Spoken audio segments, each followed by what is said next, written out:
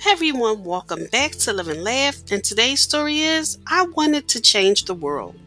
When I was a young woman, I wanted to change the world. I found it was difficult to change the world, so I tried to change my nation. When I found I couldn't change the nation, I began to focus on my town. I couldn't change the town, and as an older woman, I tried to change my family. Now, as an old woman, I realized the only thing I can change is myself. And suddenly, I realized that if long ago I had changed myself, I could have made an impact on my family. My family and I could have made an impact on our town. Their impact could have changed the nation, and I could indeed have changed the world.